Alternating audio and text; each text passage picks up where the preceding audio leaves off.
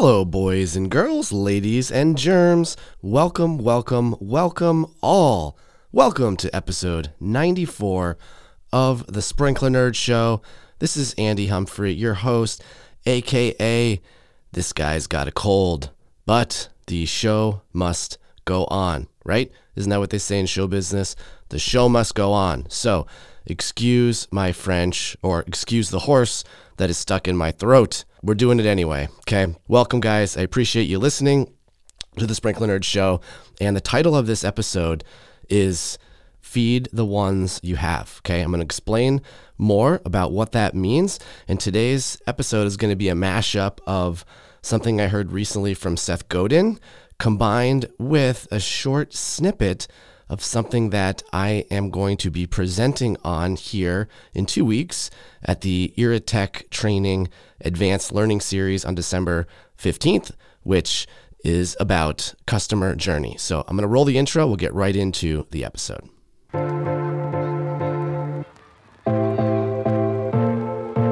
If you are an irrigation professional, old or new, who designs, installs, or maintains high-end residential, commercial, or municipal properties, and you want to use technology to improve your business to get a leg up on your competition, even if you're an old-school irrigator from the days of hydraulic systems, this show is for you.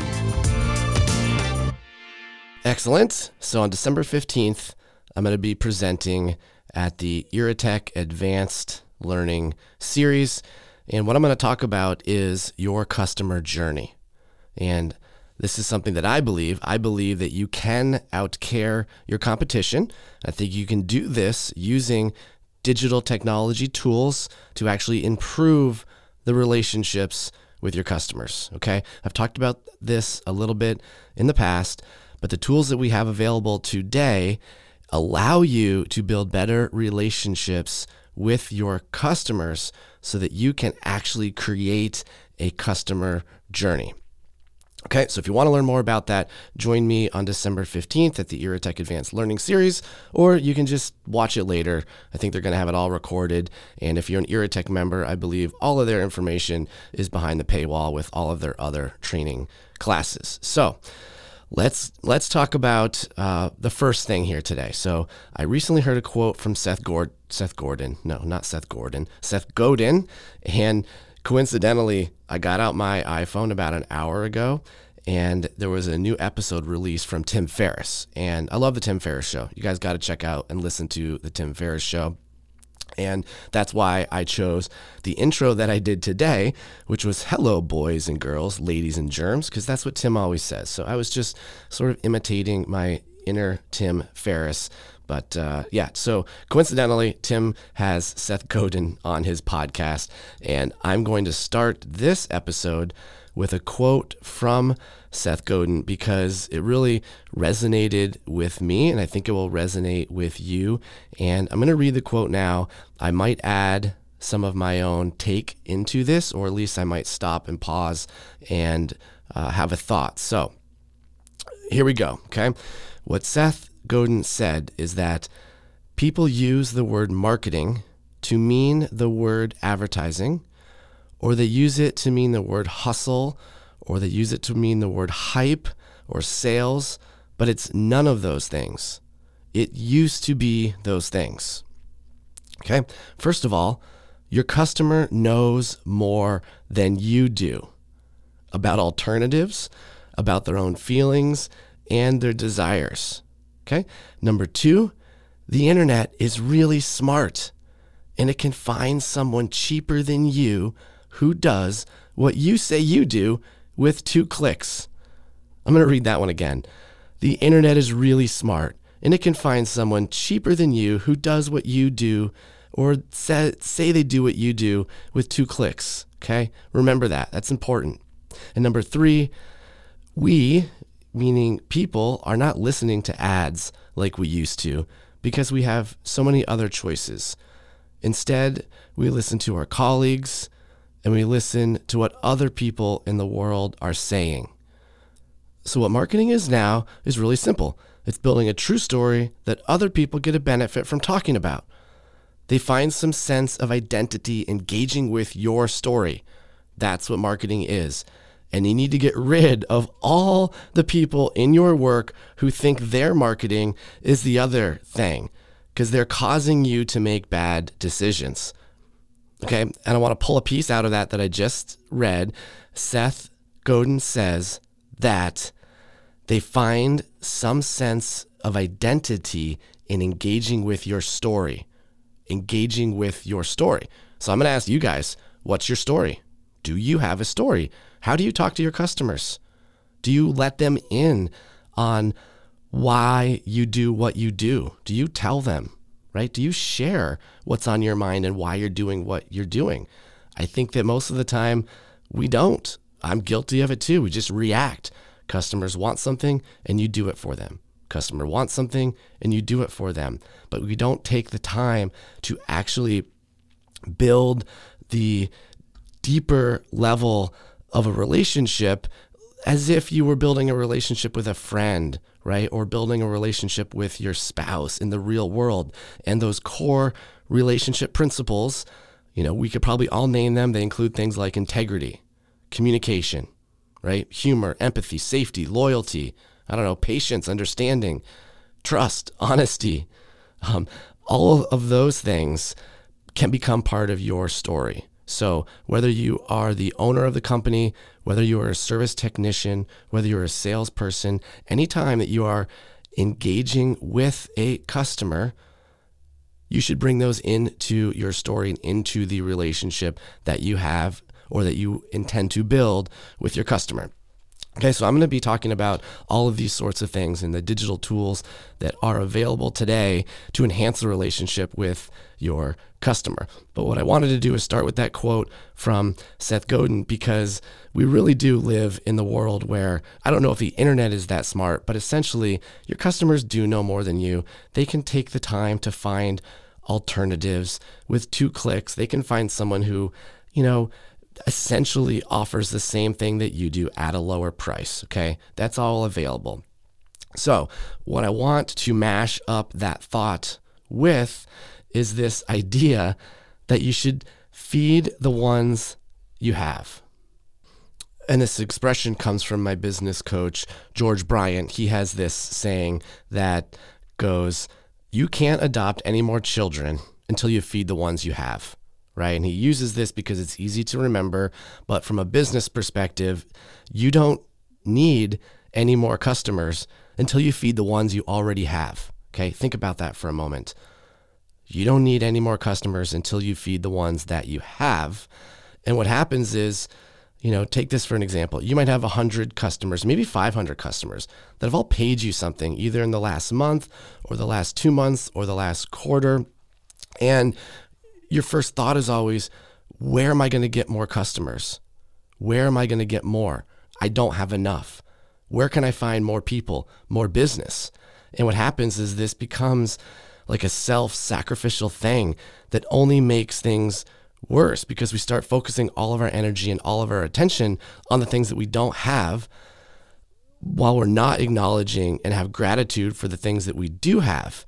And when we do have it, and we pour everything into it, it helps us find the next path, okay? So every business has a set of customers, and I guarantee you that all of your customers are not participating in all of your services. And there's probably more services that you could be offering to your customers without actually needing to go and find new customers, okay? So you may not need to adopt any more children until you can feed the ones that you have. And I feel like this is very, very prevalent in our industry, because a lot of times a landscape contractor or an irrigation contractor might be a sole proprietor. They might be a one-man show or a 1 or 2 man show. And every customer, calls in, they're calling that owner's cell phone or maybe that technician's cell phone directly. And the owner or the technician can't service the existing customers to the extent that they need to, because there's other phone calls coming in. So they're very reactive. And I think that if you think about who your customers are, who you want to have as your customers, you might be able to shed 20% of them, right? Find the type of customers that you already have that you want to double your business with.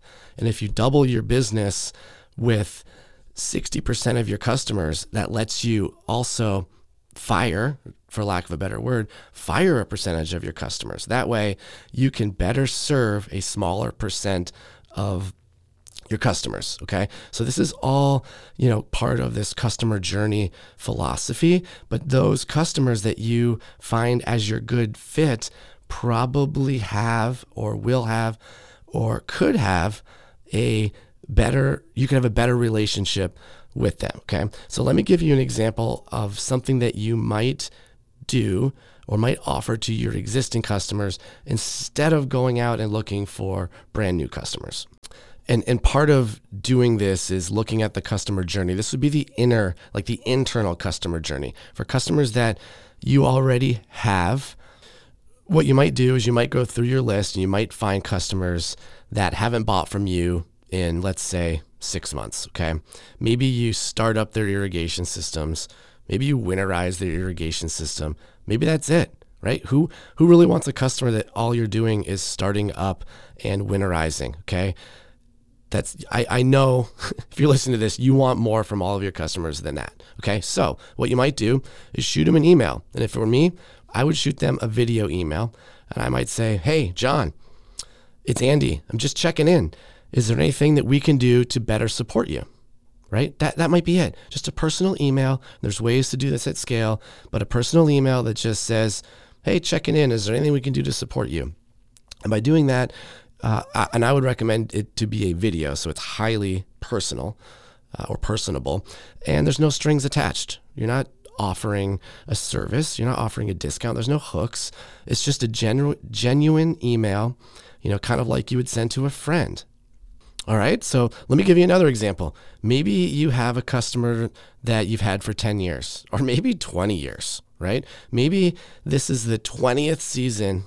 Well, let's say the 10th. Maybe this is the 10th season that you have winterized their system, okay? You know what I would do?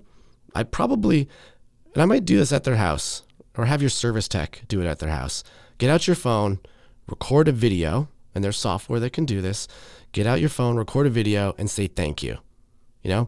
Just right there while you're winterizing it. Get out your phone, record the video, say, "Hey, John, this is Andy. Just wanted to thank you for 10 years in business. We're out of your house right now, winterizing your system. Take a look. I'm going to turn my phone around," right? "Thank you so much for being a customer for 10 years. And I guarantee you that type of personal touch point will be so differentiating. Your customer is likely never received something like that. Okay. So by doing that, you can build the best relationships with your customers. Okay. Because building the best relationships with your customers is not about whether you install Rainbird sprinklers or Hunter sprinklers, or if you're a dealer of another product. It's not the products. People don't buy products. People buy people. All right. So if people buy people, you need to remind your people that you exist. Because I guarantee you 10% of your customers get a lot of your attention.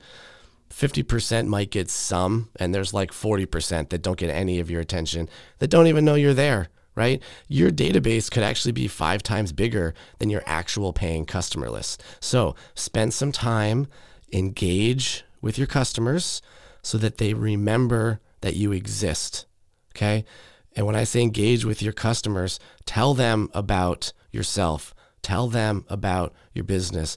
Tell them about why you do the things that you do, okay? You don't need to blast an email out to every contact that you've ever had offering 25% off their spring startup. Matter of fact, don't do that. Never do that, okay? You want to do the things that can build long lasting relationships with your clients. So with that, I think I don't have anything left. The horse has won the race. The horse has won the race in my throat. And that's it, guys. I'm going to sign off, but if you're listening to this episode, it should be rolling out on Friday, December 2nd. This is the Friday before the IA show.